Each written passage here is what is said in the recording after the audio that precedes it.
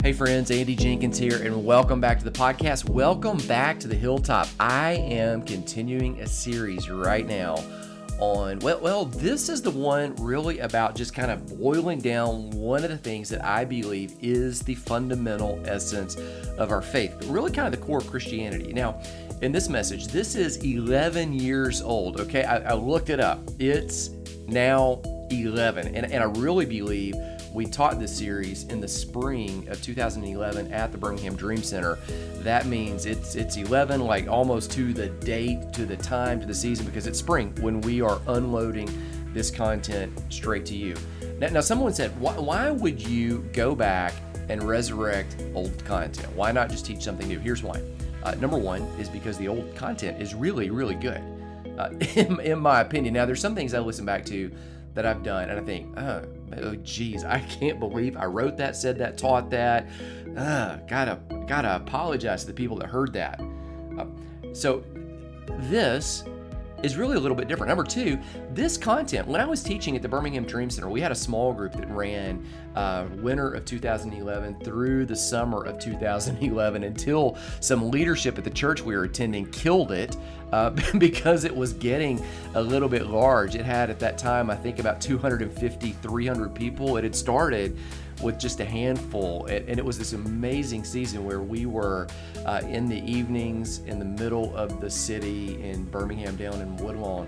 Had that many people coming, and we were cooking out every Tuesday night.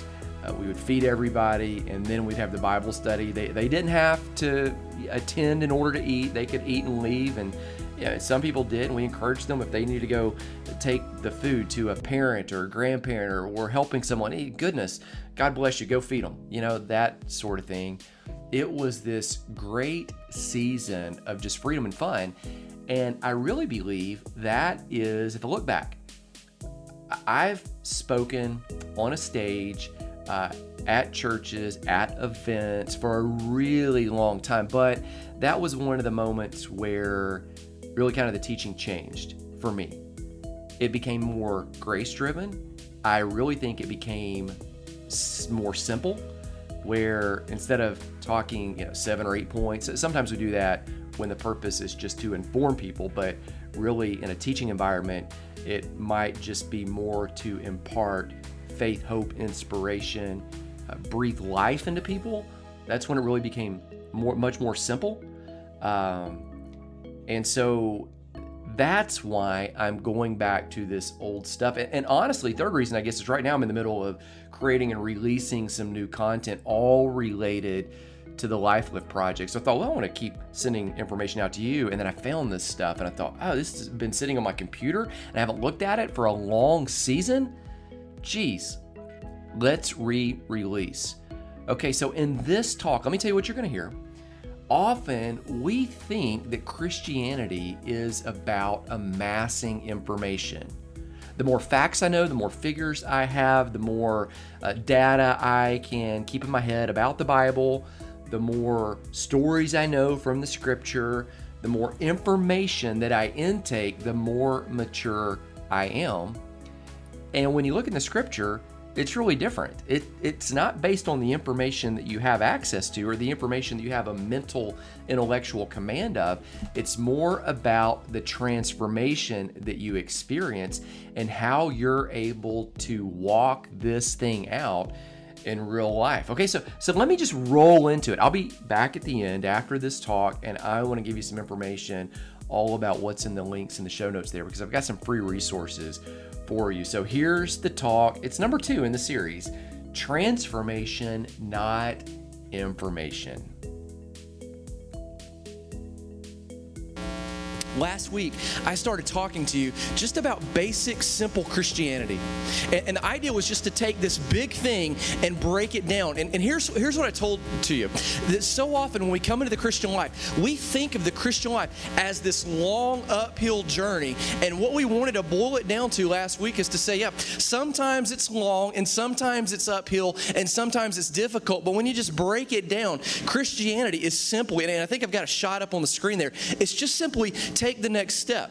Just whatever the next single step that God has for you, take that one step, which will look different for all of us. And if we all just take whatever that step is, followed by another step and another step and another step, that's it. And you look over just this trajectory of your life and you see all this change that the Lord's brought about.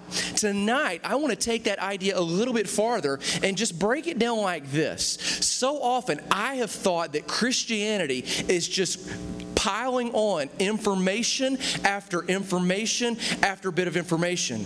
And you might have thought this too, that the way I grow spiritually, that the way you grow spiritually is that we somehow get into a Bible study group and we just learn more data. We just learn more facts about the scripture, about what Jesus did, just more information. And although information is good, what I want to say tonight is Christianity is not only information. Christianity is at its core transformation. Okay? Can you just think through that with me? It's not information, it is transformation. And it's not just transformation for you, and I'm going to show you in the Bible. It is transformation that literally leaves this wake behind you. So I started searching. I went to the internet. That's where you can find all good information, right? Or as Mark Bensinger called it outside, the interwebs. He thought that's what, okay, that didn't go over very well. That's funny, guys. He called it the interwebs. It's the okay. So I went to Wikipedia, and Wikipedia defines Christianity as this. They say this: Christianity is a religion based on the teachings of Jesus. Okay? Again, it's just learning kind of, it's true, and I don't want to knock it. I'm just kind of showing you, none of these are untrue. They're just kind of all slanted towards the information bit. I went to another website, the Evangelical Lutheran Church, Evangelical Christians Lutheran Association, whatever. So, again, kind of a mainstream Christian thing where they believe and follow Jesus. And here's what they said. I got it on the screen there too. Christians believe in Jesus Christ. That's true, isn't it? That's so again, but belief-centered, information-centered. It's not that these things are wrong. It's not that they're evil. They're certainly not. In fact, they're right. But it's just kind of the information. So another one, I got this from the Jesus Folk website. So I've got a secular one, Wikipedia. I've got kind of a mainstream Christian. That's Evangelical Lutherans, and then I've got Jesus Folks, kind of a hippie version of Christianity. You know, kind of like the Jesus people of the '70s. They wear flip-flops and guitars and sing Kumbaya in circles around campfires. They say this. They say Christianity is not something we do. It's something Jesus did. That's true too. That it's not something you do in the present, but it's something that Christ did. The issue is all of these things kind of center on just what we believe, right? And again, I don't want to chuck the belief. It's important. But Christianity is core. It's not just only information. What is it? It's transform. Okay, let me give you the answer again. Transformation is the answer. All right, it's not just information. Christianity is transformation. Okay, that's half. Let's go for more. Christianity is not just information. It is transformation. Okay, He wants to change you and to change the people around you. So I'm looking in the Bible and I'm thinking, what is it in the Bible that people said about Jesus? Because if this belief thing is so important to us, what is it that was driving people's belief in the Bible? And this is what's shocking. Let me just show you this. All of these informations are crazy. In Matthew chapter 11, I'm going to rip you right through some of the Gospels. Matthew 11, there's a crowd that gathers around Jesus. This is the opponents of John the Baptist. You remember John's the one that baptized Jesus? And the opponents of John the Baptist came up to Jesus, and they say this in Matthew 11:19. Here's what they said about Jesus. The Son of Man came eating and drinking, and they say, the opponents of John the Baptist, look, he is a glutton and a wine-bibber. That's what people thought about Jesus. That's the belief people thought. He's a glutton. He eats a lot. He's a drunkard is what people thought. Information. Let me give you some more. Maybe another one. If you go to Matthew chapter 16, 14, you get the idea here. Jesus is talking to the disciples, and he says, you know, who do men say that I am? He's walking out on the street with them near Caesarea Philippi. This is the famous situation where Simon Peter says, you're the Christ. And Jesus, before that, he just kind of says, well, who do people say that I am? What's the word on the street? And the word on the street is this. Well, some people say you're John the Baptist. He was already dead. Some people say Elijah. Others say Jeremiah. Others say the prophet. That would be Moses, or like one of the prophets. In other words, the information that was floating in Jesus' day was, some people thought he's a drunkard or a wine bibber. Some people thought that Jesus is just simply a dead guy from the Old Testament that's come back to life. Okay, information, it could lead them wrong. Another one, Mark chapter 3. Some of you know this. This is Jesus' family. Jesus is teaching in a crowd, and the family comes up there, and the family goes to actually gather Jesus and take him back from teaching, because the Bible says that they said this. They went to lay hold of him, Mark 3:21, because they said he is out of his mind. See, he's crazy. He's certifiably insane is what people thought. You go to someone else in Mark chapter 3, verse 30. This is the scribes. They're the religious leaders of the day. And when they start talking about who Jesus is, it actually says that they said he has an unclean spirit, and by the power of demons, he cast out demons. So again, do you see all the things people were saying about Jesus? Everybody didn't just think he's the Son of God. They thought all of this kind of contradictory information. They say the same thing in Luke 11:14, that he cast out demons by the power of demons. In Mark chapter 6, Herod is there, and he says this. He says, now Herod had beheaded John because he made this deal at a wedding banquet when somebody danced for Herod, and he said, I'll give you whatever you want, up to half my kingdom. And the lady said, well, I want the head of John the Baptist. And so he's there, and Herod says something like this. He says, John the Baptist is risen from the dead, and therefore that's why all these powers are at work in him. So you see, over and over, people really don't get it. In Mark 6, there's this episode where Jesus is out and he's walking on the sea in the middle of a storm, and he comes up to the disciples, and Mark says that they're afraid because they feared and thought Jesus was a ghost. So again, over and over, the ideas that were just in their mind were kind of, they just didn't quite match. Maybe you remember when Jesus in his first sermon in Luke chapter 4, and he's preaching, and they marvel at his gracious words. But then some people that are there, they say this, is this not the carpenter's son? Like, is this not just the guy down the street? Again, just idea after idea after idea, all kind of wrong. One more. In John chapter 8, the Pharisees are there, and they're talking with Jesus. He's confronting them, and they say something like this. Are we not correct in saying that you are a Samaritan and that you have a demon? Are we not correct in saying nobody knew his dad was? They knew his mom was Mary, but are we not correct in saying that basically you're kind of illegitimate? You're a foreigner, you're a half-breed, which would have been a big deal in their culture, and you're possessed. It's, again, the idea that people never quite got the information correct. There's the episode when Jesus is ascending up to the Father in Matthew chapter 28, verse 18 to 20. And Jesus says, all authority in heaven and earth has been given to me. Go make disciples. And if you read that episode, you think, Jesus is back from the dead. Jesus is, for goodness sake, people wanting to see a sign. He's back from the dead, and he's going up into heaven. And he says, all authority given to me. And right then in Matthew 28, verse 17, it says that some of the disciples doubted.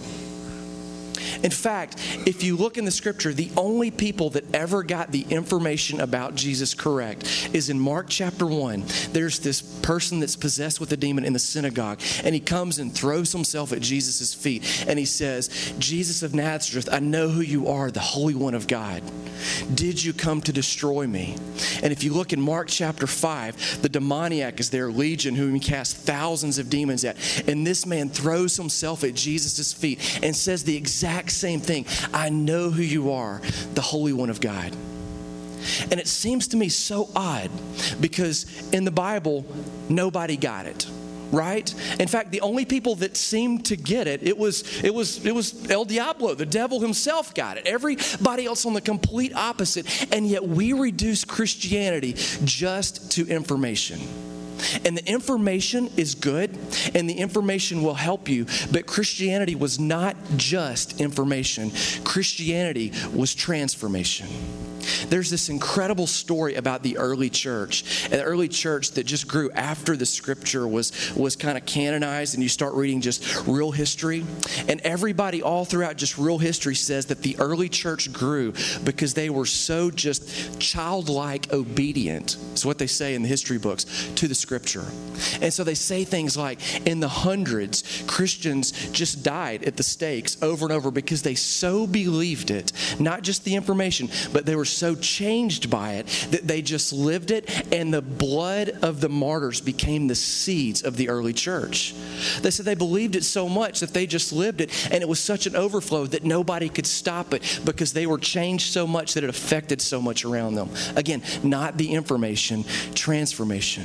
In the 300s, there was this plague that swept all across the known world, through Rome and through Europe, and people just died by the thousands. In fact, family members, when somebody contracted the plague, they would throw their family member out in the street. It is said that the Christians, our brothers and sisters in the years 300s, would go and they would take care of their own family members, but they would also go pick up abandoned family members that other people had thrown on the street, and they would nurse them back to health. And it says that the early church grew like wildfire during the plague because they didn't just believe the information, but they were changed by it. The transformation happened, and they grew, and then the church grew because the people were changed and transformed. Do you see it? The main text that I want to give you tonight is from this. It's from Acts chapter 11, verse 21. In Acts chapter 11, verse 21, it actually says this. Acts chapter 11, verse 26, I'm sorry. It says, the disciples were first called Christians in Antioch. I often just glossed over it, but it was just a title. They're called Christians. We walk in here and we say, yeah, I'm a Christian. Are you a Christian? Are you? And we just kind of link that to being a follower of Christ. Here's the idea, though. In the book of Acts, all in the book of Acts up until that point, they don't call themselves Christians. They call themselves followers of the way. Jesus had laid out this way for them to live, and they just kind of followed that way and called themselves followers of the way of Jesus of Nazareth.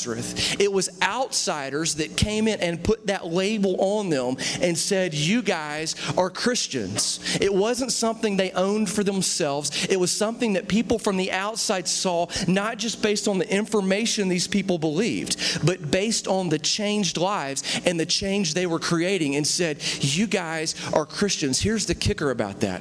What they should have named them, if they were just naming them after the name of the man they followed, is they should have named them Jesusans or Jesussters or something like that, because that was his name. His name is Jesus, and if they're following Jesus, they would have just named them after him. Here's the issue. Jesus was Jesus the Messiah, the anointed one. Jesus the Messiah. Messiah means anointed one. He was also called Jesus the Christ. Christos being the same, just interchangeable word there for Messiah, meaning anointed. Jesus the anointed one. When they called these people, our brothers and sisters in the faith in ancient times, when they called them Christians, they weren't calling them just followers of Christ. They were naming them after his anointing, his weight, his heaviness of the Holy Spirit that was resting upon them that they saw.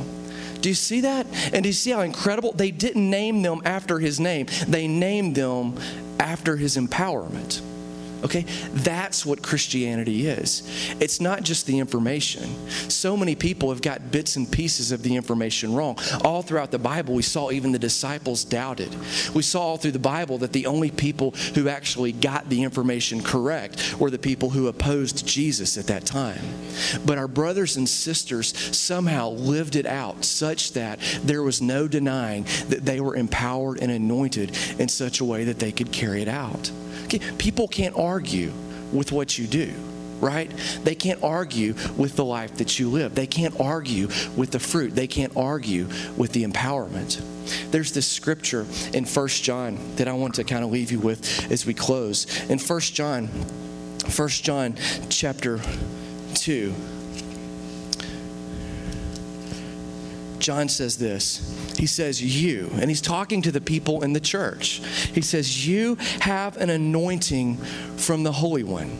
What does the name Christ mean? What does the name Christian mean? It means anointing. It means that you're empowered by the Holy Spirit. That the greatest change and the greatest thing God wants to do in you is not just information in your head. That's important because it's important that we believe the right things. That empowers us to really think the right things and then put our faith and trust. But the greatest work he wants to do is not just information in your head. The greatest work he wants to do is the anointing and the empowerment of the Holy Spirit inside of you. See, it's not only what you believe, it's what you do. It's the information that becomes transformation through you. Do you see it? He says, you have an anointing from the Holy One. and you know all things. He goes on in verse 27, the anointing, the empowerment as a Christian, the anointing which you receive from him abides in you, and you do not need that anyone would teach you. Okay? Now, I'm not saying don't go to a Bible study. I'm not saying not to come here. Those things can be important. What we're saying is the greatest thing is that God can actually speak directly to you, and he can work directly through your life, and he can transform you from the information you've received, and he can make that just overflow and burst through you. Do you see that? He says, you don't need anybody to teach you. The same anointing teaches you. The same empowerment that you have teaches you concerning all things. And you will abide in him. That's what the scripture says. So here's my question. Just kind of wrap it down. When I got on the website, I said, well, just define Christianity. Define Christians. They gave us information about what Christians believe. And that's great. We want people to know that Jesus died for our sins, that Jesus rose from the dead, that Jesus forgives our sins. We also want people to know that Jesus didn't just do that thing in the past. He does that thing in the future. And he does that thing right now. And he takes what we believe and he transforms it, and it explodes with this anointing of the empowerment of the Holy Spirit through your life. So my question is this: what would people know us by? What would people define us by? As individuals, as a group? I tell you this, the lady that leads FEMA, she came to Birmingham and she said that there's been more money spent already by the faith-based community in Birmingham than the entire federal government spent during the entire disaster of Katrina. In fact, I believe, I think, and I mean, it's probably bad to say this, man, I think Katrina brought out the worst in New Orleans. And there was rioting and there was looting. And I think a lot of that was because, just honestly, the church wasn't there. There was no church that was there as a major force that was present. And somehow the disaster in Birmingham has brought out like the glory of Christ's bride. Amen.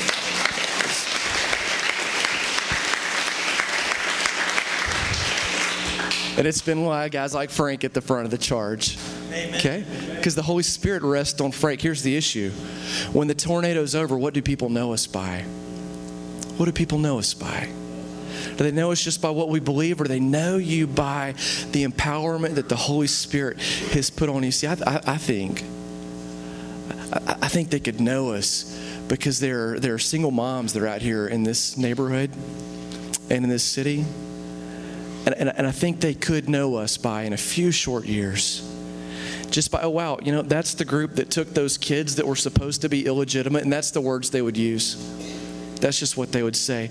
And those kids are preachers now. Or those kids that were on the street that were selling drugs, I mean, they're leading sports leagues now. Or the kids that were thieves that were stealing and thugging. I mean, are you kidding? Those kids are building and renovating old, dilapidated buildings into houses? Do you see? I mean, for goodness sake, like people were running around and thugging after school. What? And now they're over there praying? Or I mean, just you take the base level and you just go, my goodness, like now there's just so much just honor and just so much respect that's just flooded the neighborhood where it's just yes, sir, and yes, ma'am. And there's just kind of this culture of just peace. Do you see? Do you see? It's not just the information. It is that the Holy Spirit has anointed each and every single one of you. And he wants to take that information and he wants to download it and transform it and make it into something glorious through you individually, through us as a group. Do you see it? And he's doing it even now. He's doing it even now. Can I pray for you? Okay, there you go. My prayer for you is that when you heard that, it wasn't so just cataclysmically informing, like, oh, this is all these facts and this is all this data. That would really kind of circumvent the entire message right here. My hope is that what it did is it gave you really just this empowerment to start walking it out, that it gave you this freedom to realize that, man, if you don't have all the information, you don't know all the data, you don't know all the stories, you don't know all the scripture verses, hey, that's okay. Because the measure of this was never about having access to information. Now, the info is important, for sure. We want to study. We want to learn. In fact, there are Bible verses, study to show yourself approved, right? Like all doctrine is great for training and for reproof. And Timothy talks about that and how the scripture helps lead us to that in 2 Timothy 3:16 and 17. Like it's important. But the more important thing is the Holy Spirit actually working in your life, bringing about this transformation that Paul says, 2 Corinthians 3:18, you are transformed. I am changed from one degree of glory to another. Okay, so if you're lacking on the information, goodness, we all are. We're going to be learning forever. But it's about the transformation. It's about the real world life change that you and I get to experience right now. Now, look in the show notes below. I put a link to the ebook. Redemption is the name of it. That is the first series that we began talking about way back in 2011 when we taught at the Dream Center. That is where I really started developing that message of grace that you see so much about on my website.